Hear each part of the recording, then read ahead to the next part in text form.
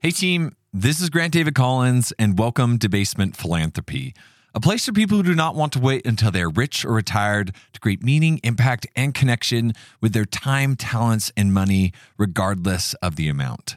On this episode, we're going to be exploring the neuroscience behind altruism, so let's get started.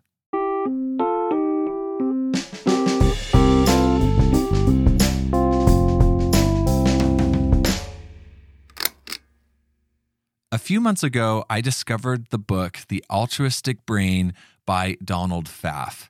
Now, Donald is the head of the Laboratory of Neuroscience and Behavior at Rockefeller University in New York City. And what I found fascinating about this book is that it proved a hypothesis correct that Alex Pocock, a previous person who has been on this podcast, put out there. A few episodes ago, he said this.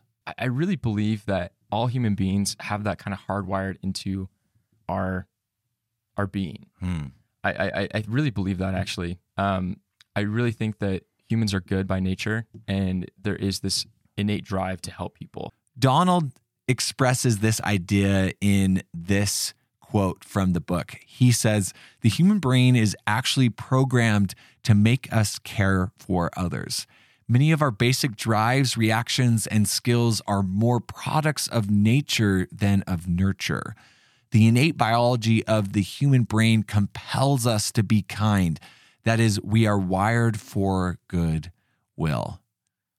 I love the sentiment around that. We are wired as human beings for good will. Now, before we jump straight into the altruistic brain theory, I want to put out something that might be helpful for us as we explore this theory together. Because it is rooted in evolutionary biology, there is this potential conflict that can happen between this belief in a higher power and this belief in evolutionary biology. And first of all, I don't think that ever needs to be the case. But if for one reason or another you find yourself in the middle of that battle, what I would just invite you to do is place that on a shelf and look at altruism from a diverse perspective, because that diversity of thought is really what is going to allow us to become better philanthropists or better givers.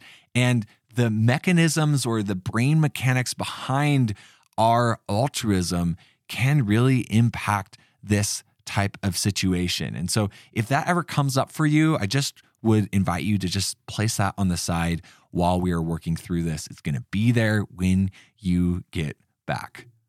The first foundational theory that we need to talk through is called the selfish DNA theory.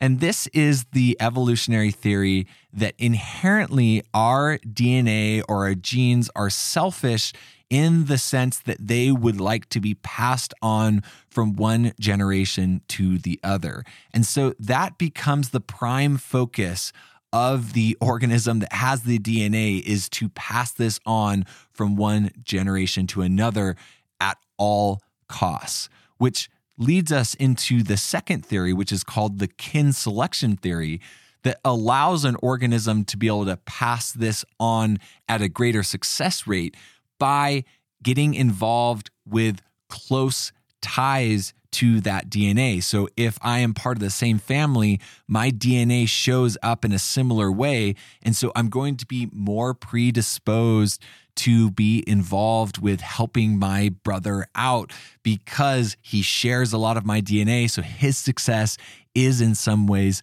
my success from an evolutionary perspective. So all these theories come together around the success of the human race, that as our species began to grow and develop, that we were better able to hunt and gather food because of the application of these theories. We were better able to raise our children because of the application of these theories. And ultimately, the success of humanity came from our predisposition to pass our genes on. And so we're going to do whatever that takes. And working together became one of the mechanisms for us to be able to make sure that that was created. Now, as we transition over into the neuroscience of the equation, which is set up by us understanding some of the drivers of this need to be altruistic, we're going to talk about Pfaff's 5-step approach to the neuromechanics that are in our brain working through this process. Now, I'm not actually going to go through the mechanism side or the study side of this theory. You can find all of that in the book if that's something that you would like to do greater research around. I'm just going to talk through the simple step process that will allow you to see what is happening in your brain every time there is an opportunity to give or be involved with helping somebody else. So the first step of this theory is that your central nervous system registers the act that you are about to perform towards another person. So you're walking down the street and you see somebody who needs help carrying a box inside, and your brain registers, hey, there is a person out there that is struggling with a box. The second step that then starts to happen is that you picture that person who will be the target of your potential act. So the person that's lifting the box, your brain starts to create an image of them within your neural processes that do that. The third step is that this image that was created begins to blur with your personal vision or ideals of yourself, meaning that your brain starts to see this individual who is needing help lifting this box as itself. So how would it like you to interact if you were in that same position? That is what starts to occur, because looking back at some of those theories that we were talking about, we are wanting to be able to create a world that we survive in. And so it makes sense that our brain would start to mesh those two pictures together to be able to have us act in a way that helps somebody else. So then the fourth step that comes up is that you then experience the feelings which allow you to evaluate the consequences of a potential act. Once the act is represented in your brain and your combined self and other image is in place, neurons in your prefrontal cortex place a positive or a negative value on the act. So as you're evaluating that picture that is being created, you start to determine if what is actually happening is going to create what you would like in the world, which then leads us to the final step, which is the decision point. And you decide in step 5 whether or not to act. And according to step 4, if the consequences of the act are good, you perform it. If it is bad, you don't. And so this really connects back to what we were talking about earlier in the podcast about what Donald expresses, that we are wired to do good. So as we're working through this process, we have this predisposition to go and help this person with the box because of the way that this operates. Now, many of you may be thinking, but Grant, what happens in the world where people do things that are bad, or when people don't help with the box? Well, Donald also addresses this in the book. He says that in a book about natural predisposition towards altruistic behavior, it would be ludicrous to ignore criminal and other egregious forms of behavior that we all see around us. Rather, humans are equipped to regulate and limit these behaviors, provided that conditions encourage them to do so. So essentially what Donald is saying is that while these mechanisms are in place, there are a ton of other things going on in our daily lives that could push us to one way or another. But if things are neutral or natural, we are predisposed to be good in those scenarios. And that's a really cool way to start looking at our life. Like, it doesn't just affect ourselves, it affects the way that we look at the people around us. Like, how would your life change if you actually believed that everybody had a predisposition to do the right thing? There's so much out there in the world that is the opposite, that people are willing to do anything to throw you under the bus or to create an experience where that isn't the case.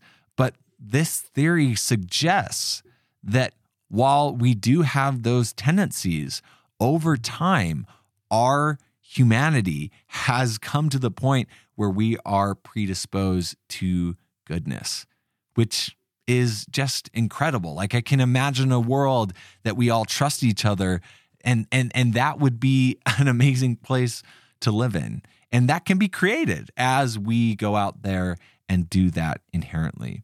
Now, instead of discussing this theory from a high-level perspective, meaning let's talk about how to implement different laws or organizations or communities that will allow this altruistic brain to really come out of us, I want to turn it back actually to ourselves, because often we are our harshest critics.